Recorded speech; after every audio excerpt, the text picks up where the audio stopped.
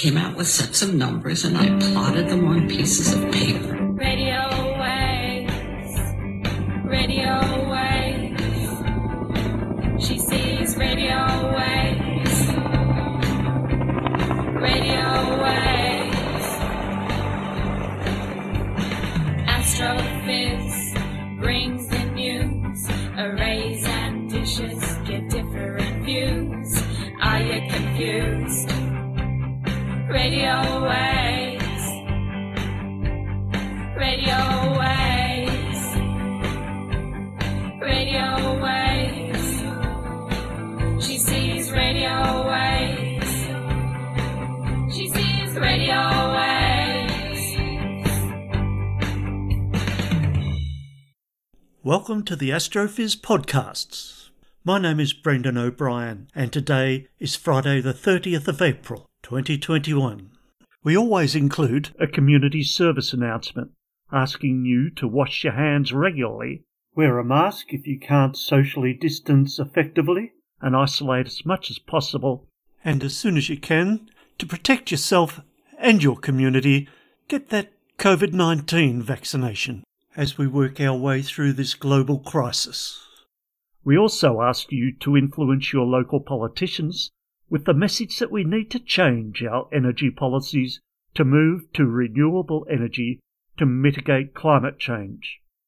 Each month we bring you 2 fabulous episodes. On the first of each month you'll get to hear Dr. Ian Astroblog Musgrave bring you his monthly sky guide, an astro treat for naked eye observers, telescopers and astrophotographers, and he always includes a tangent of astronomical wonder.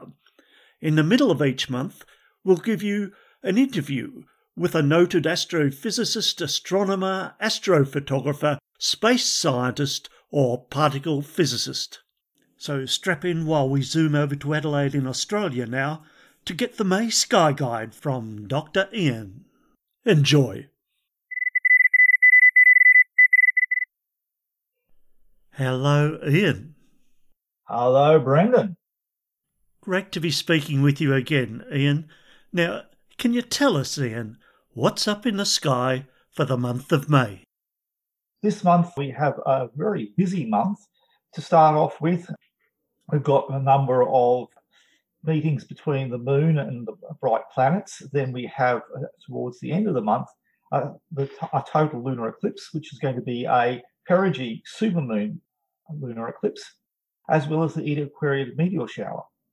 As well, we're going to be reacquainted with some old friends. Mercury and Venus turn up in the evening sky about mid-month, and then later on in the month, Saturn and Jupiter will appear in the very late evening sky if you're feeling like being up about midnight. Cool. Okay. Well, let's go through what's going to be happening with the moon. The last quarter is May the 4th. The new moon is May the 12th, which is going to be the optimal time for looking at clusters and stars. The May 20th is the first quarter moon. The May 26th is the full moon with the total lunar eclipse, and I'll talk about that in detail. Yep. And perigee is May 26th as well. So, of course, it's going to be a supermoon. Now, perigee occurs at 9 p.m., 9 hours after the astronomical full moon. But for most people, we don't care about when the exact astronomical full moon. We just care about when it rises, it's big and bright. So May 26th will be an excellent perigee full moon. Apogee occurs on May the 12th, and not very particularly exciting. So now let's talk about what's happening with the planets. So our friend Mars is still visible. It's low in the northwest sky, as it has been for a while. Faded considerably.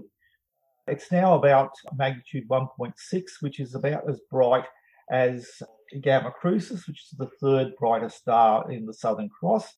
Nonetheless, it's still in the top 50 brightest objects in the sky. Brighter than, well, it's now in terms of a magnitude ranking, it's about 24th compared to the bright stars. But still, if you're looking towards the northwestern horizon, it's still one of the brightest objects you can see on the northwestern horizon. So it is still best seen an hour and a half after sunset when the sky is relatively dark. You can see it relatively easily. Much later than that, it's going to be too low for the horizon to pick up. Mars is in Gemini this month, and on the 1st, Mars forms a triangle with the relatively bright stars Mu and Eta Geminorum, and is within a binocular field of the open cluster M35. If you're out and about, remember in April, it's going to be very close to M35 in a couple of days.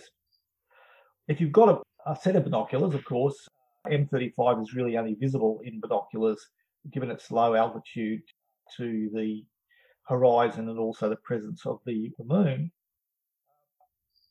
But with a little juggling, you can get all 4 objects, Mars, Mu, Eta Geminorum, and M35 in one binocular field.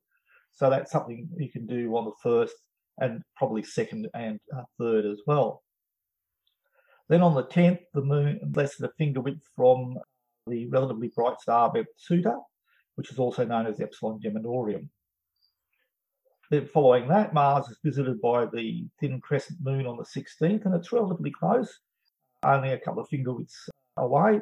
So that'll look very nice, both in the evening sky and binoculars as well. It's a little bit too far apart to get in wide field telescope apertures, but it's very nice unaided eye and binocular meeting. That's great. Yeah, it is indeed. It's going to be a good early part of the month in terms of Mars. Now, Mercury returns to the morning twilight and reasonably visible after the first week of May, although you really need a low-level horizon clear of any obstruction to see it best with a desert or an ocean or lake view.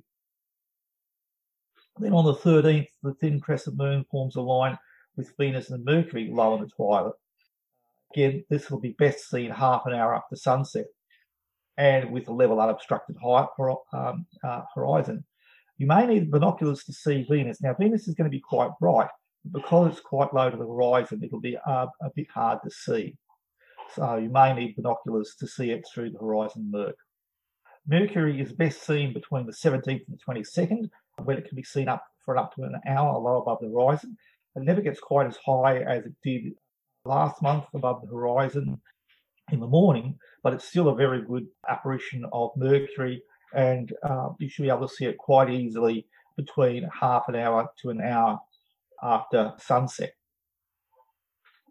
Now, after the 22nd, Mercury starts heading back towards the horizon again, where it meets rising Venus. And on the 29th, Mercury and Venus are half a finger width apart, half an hour after sunset. Again, it's best to have a relatively unobscured horizon, but they're going to be about a hand span above the horizon, so not too bad. And you may need binoculars to see Mercury, because although it's going to be very bright from about the 13th onwards, up till the 22nd. After the 22nd, it dims very rapidly. But the meeting between Mercury and Venus should be very nice in binoculars.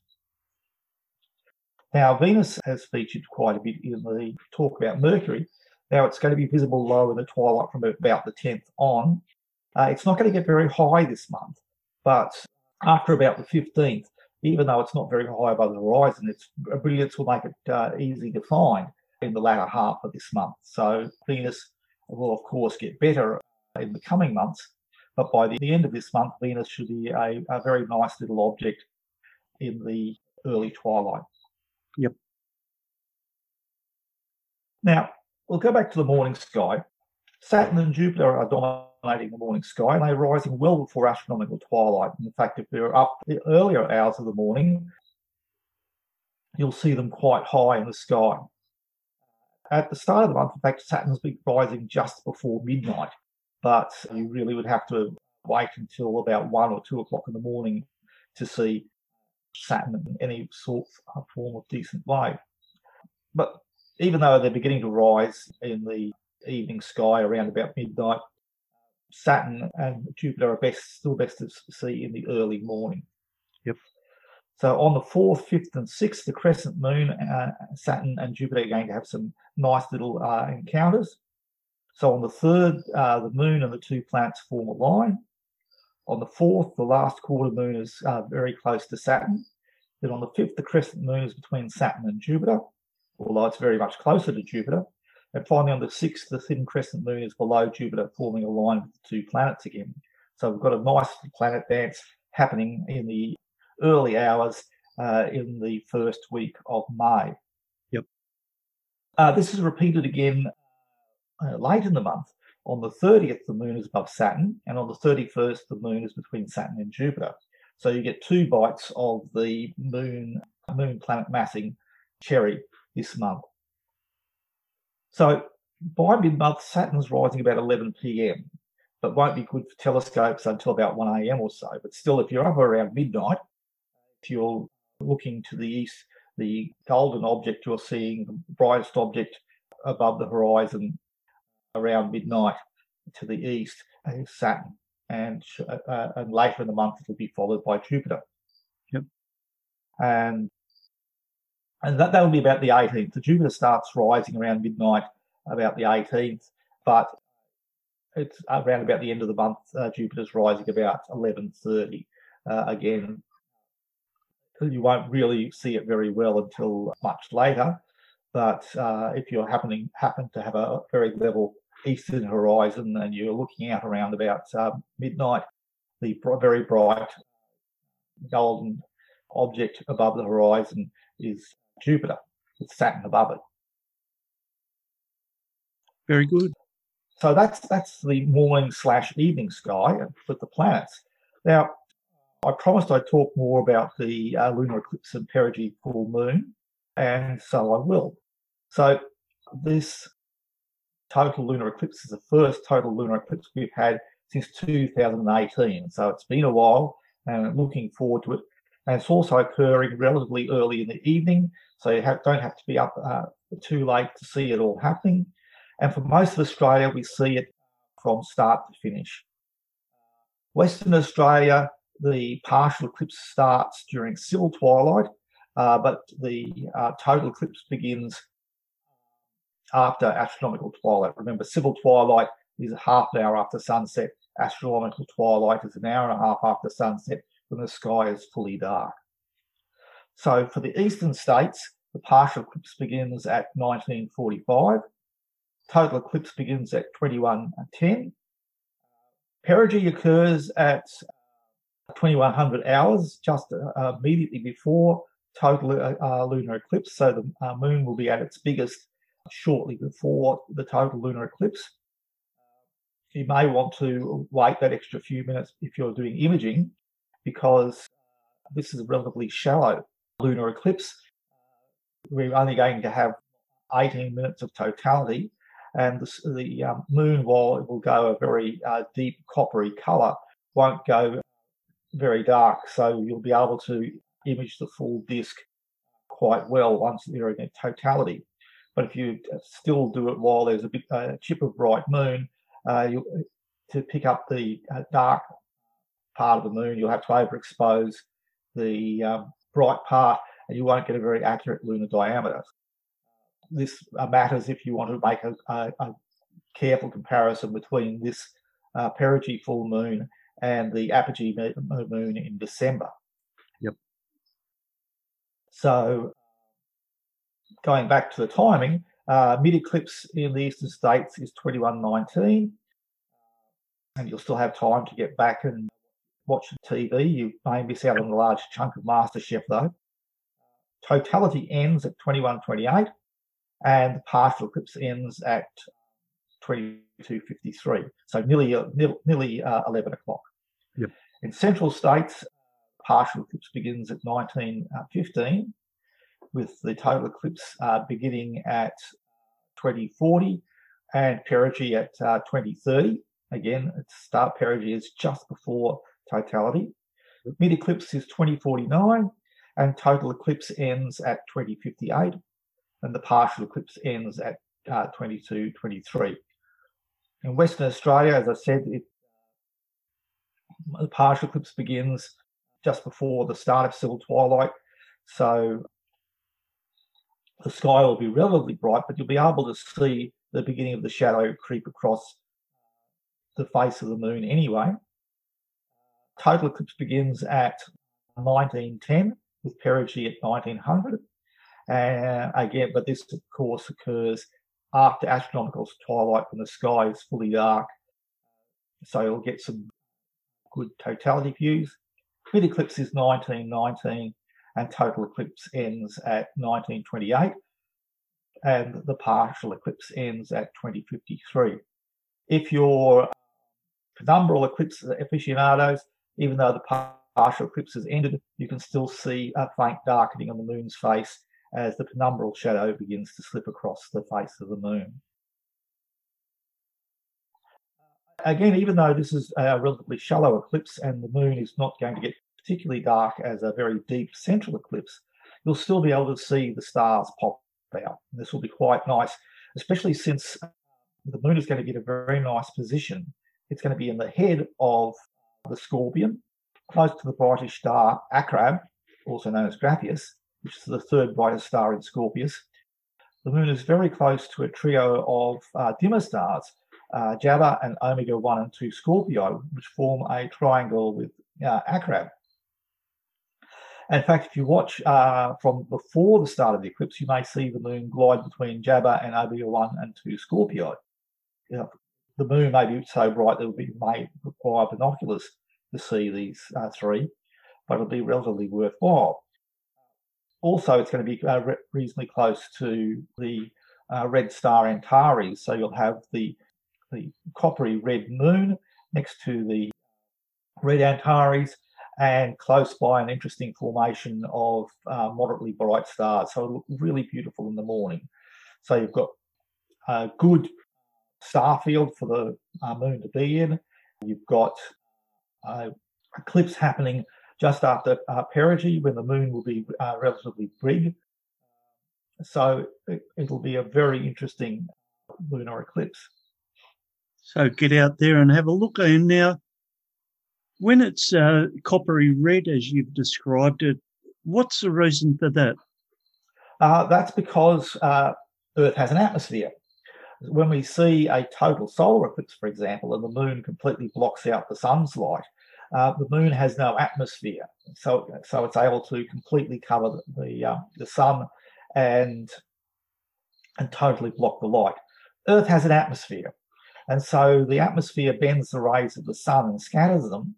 So even though most of the sun's rays are blocked out, enough light is scattered by the atmosphere to cast this coppery light. Of course, you have zones in the shadow. So I've also already mentioned the penumbra and the umbra. Penumbra being the outer shadow of the Earth, and penumbra is the inner shadow of the Earth. But even within the umbra, which is the darkest part of Earth's shadow, you still have this gradation. So if the moon goes through the centre of the umbra, where far less of Earth's light has been scattered into, it'll be a lot darker than this eclipse, where it's going through the outer part of the umbra, where there's still a bit more scattered light about. Excellent. Thanks, Ian. Okay, if that's not enough excitement for the month of May, we also have the Eta Aquariid meteor shower. The Eta Aquariid meteor shower is produced from the debris of Halley's famous comet, and is one of the best southern hemisphere meteor showers. It's going to peak on May the 6th at 3 hours universal time, which unfortunately is after sunrise on May the 6th. So your best time to look will be after May the 6th on the mornings of the 7th, 8th and 9th.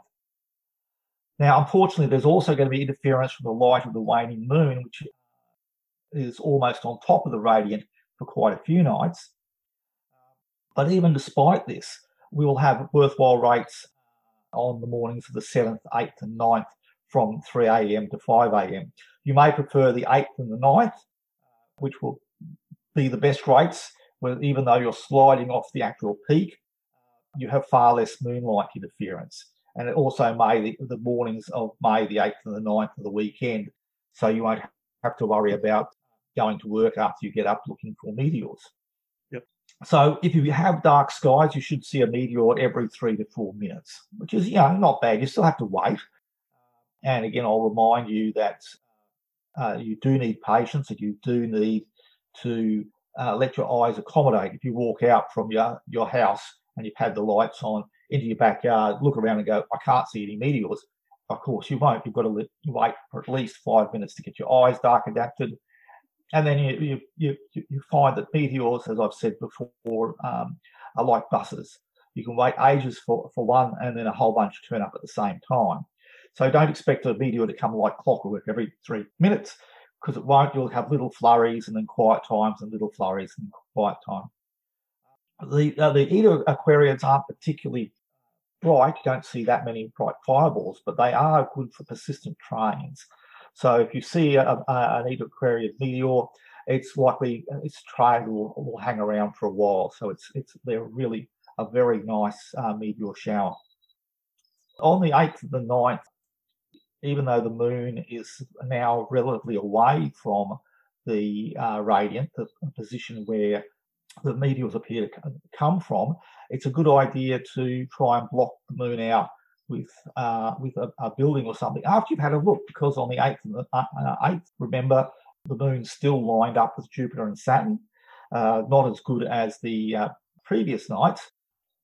The 6th and the 7th are very good lineups of Saturn and Jupiter with the moon. But on the 8th and the 9th, the moon will be sufficiently far away. If you block it out with a building or a tree or something, after you've had a good look, you should be able to, that will preserve your night vision, and you'll have a very good chance of seeing some bright meteors. And so the best way to watch the Eta Aquariids is to locate Jupiter and Saturn. They're good. They're going to be very obvious. As basically, aside from the moon, they're in that part of the sky. They're the two brightest objects. And let your eye rove around with that as the centre roves between the north and the south. You can use the bright star Altair and the bright star Fomalhaut as guides too. Let your eye roam about that. Just don't stare fixedly at one spot, so that you have a chance of picking up. If you've got to pick up a meteor out the corner of your eye, you can quickly turn and see it. And that way you maximise your chances of seeing as many meteors as possible. And that's the Eta Aquariids. So as we saw, May is going to be a very exciting month. Lots of planetary action, lots of moon and planet massings, excellent total lunar eclipse, and a really nice meteor shower. That's fantastic, Ian. Thanks. Now, can you tell us, do you have a tangent for us for this episode?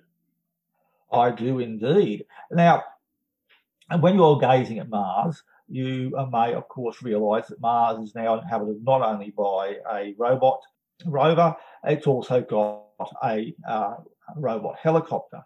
And by the time this podcast goes to air, the helicopter will have completed 3 flights. It's already completed 2. They've been short and sweet, but they represent the first powered, controlled flight on another planet. And the data they have produced will pave the way for future flight missions on Mars and other worlds. Now, of course, this is quite exciting, and the possibilities that the flight produces are varied and exciting. And an autonomous or semi-autonomous flyer can scout paths for a rover in more detail than the orbiters, even with the orbiters' fantastic optics.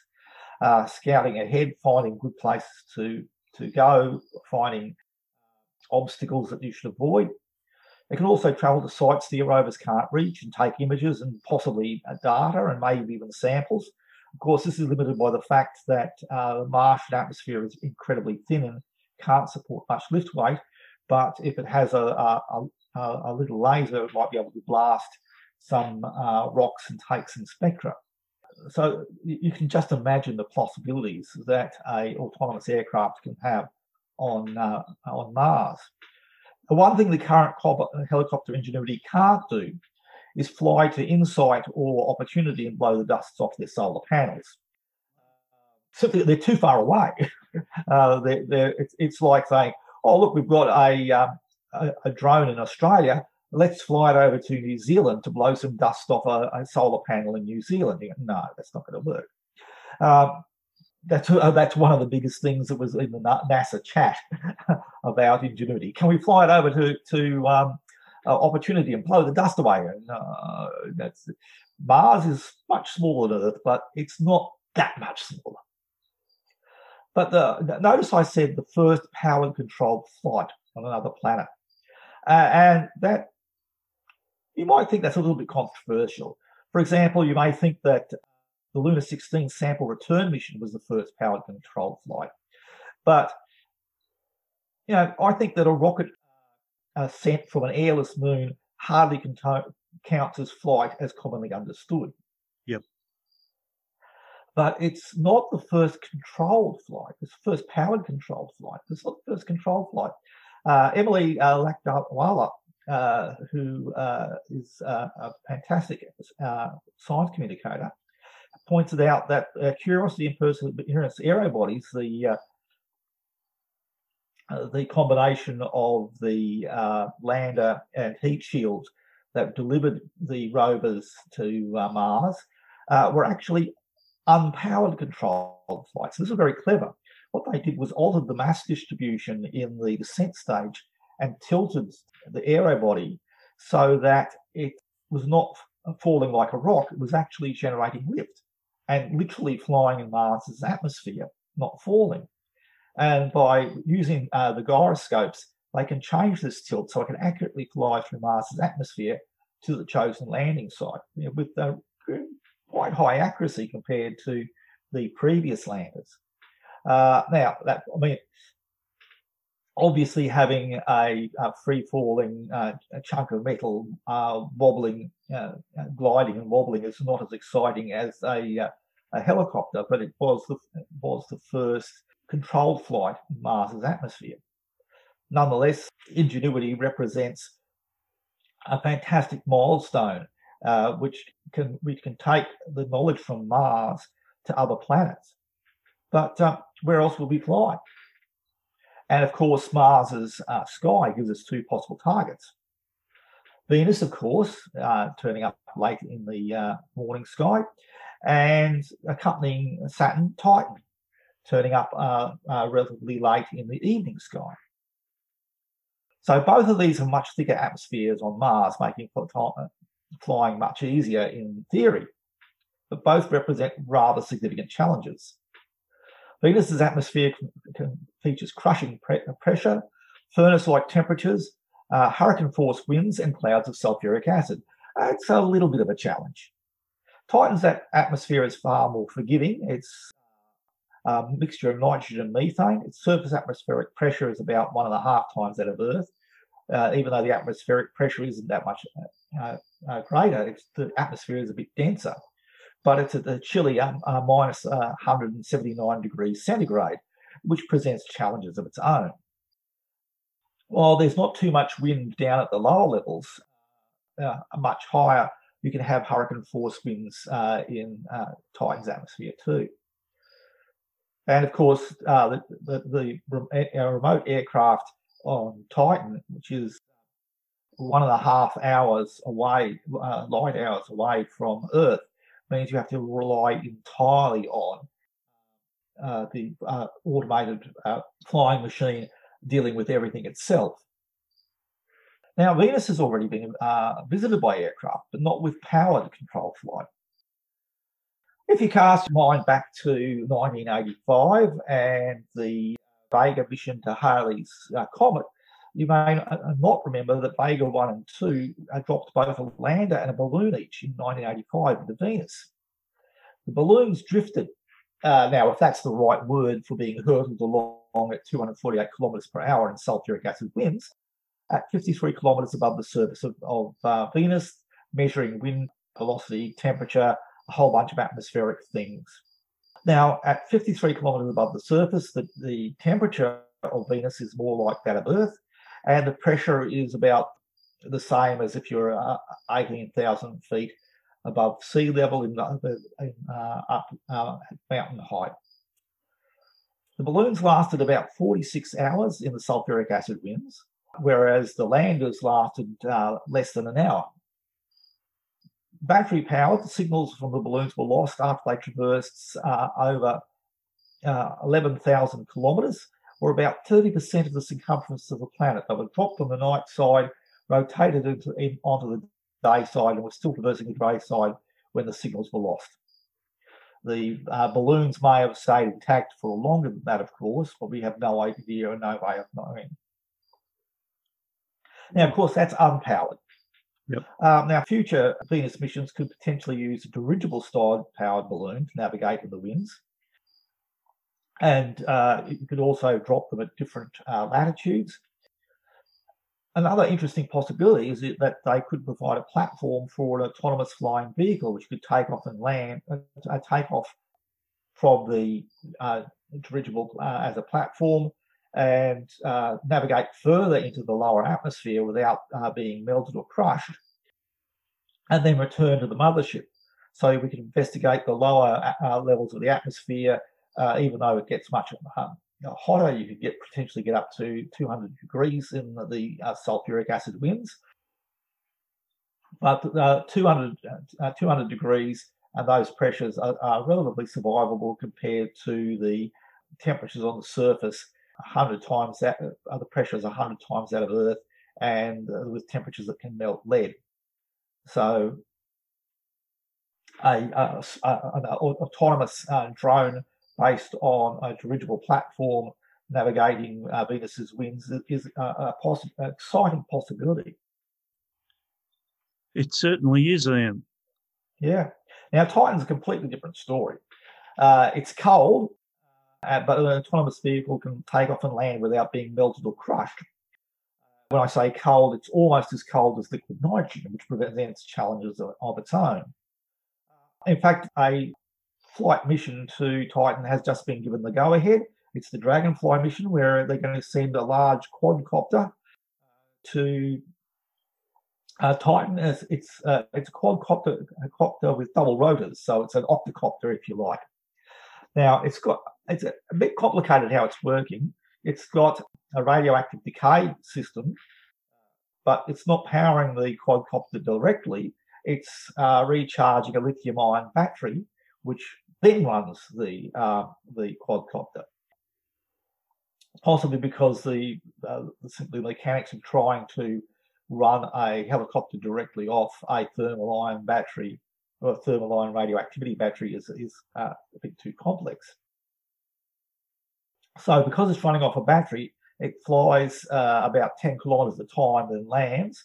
And when it lands, after waiting a little while for the battery to be recharged by the radioisotope power, it can investigate its local surroundings, take samples.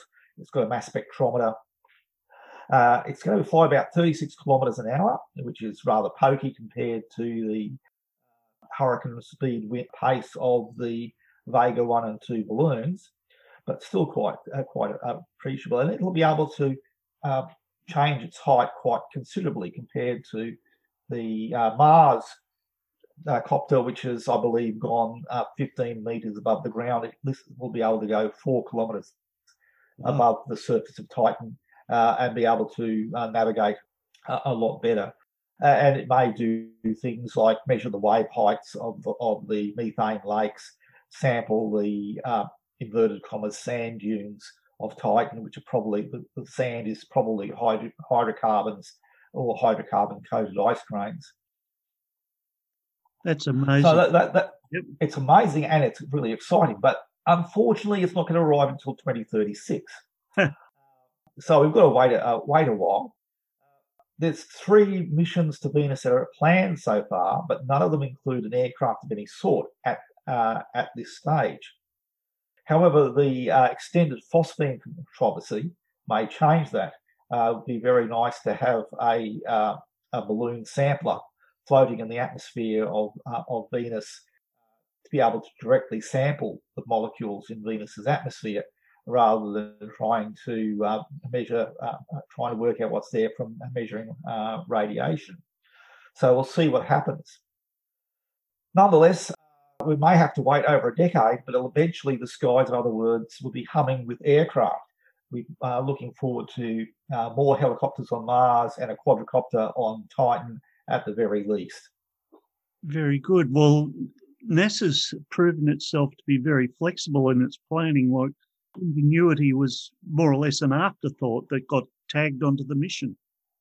That's correct. They had to completely redesign the undercarriage of the rover to accommodate the helicopter, and they did that in record time. So it's a marvelous piece of work. So now that they've got the proof of concept, they can work on better, more long-lasting flyers and put them to significant work. And we've already seen the quality of the imaging that's coming out from the little helicopter. So you can imagine what with a next generation imaging system, what that little helicopter can do.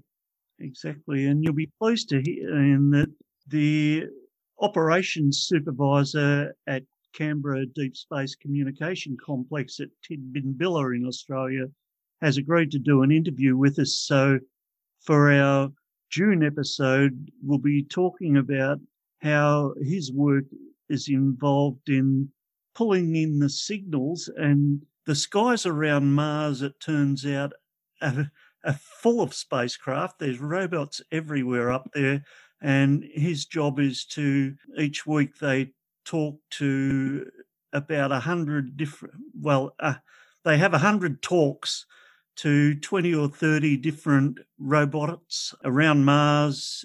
They talk to Voyager. They have a difficult job of pulling in signals from the Parker Solar Probe, which is quite close to the sun. You can imagine how difficult it would be to get a coherent signal from there. So that'll be a good interview coming up for us for Astrophiz in June. I'm looking forward to that. That'll be really fantastic. And of course, like Ingenuity is relaying its messages through the Mars Reconnaissance Orbiter, which has turned out to be pivotal in the success of a number of these missions, and guiding, not only guiding the spacecraft and relaying the signals back to Earth. So I'm looking forward to that interview very much. Very good. Okay, Ian, well, thank you very much once again. We're all set. May is going to be a fantastic month for stepping outside and looking up, and just do exactly that. Thanks, Ian. It was my pleasure. All the best. See ya. And remember, Astrophiz is free and unsponsored, and we're very happy to recommend that you can always get the latest and best space news from Rami Mandow at spaceaustralia.com. We'll see you in 2 weeks. Radio Wave!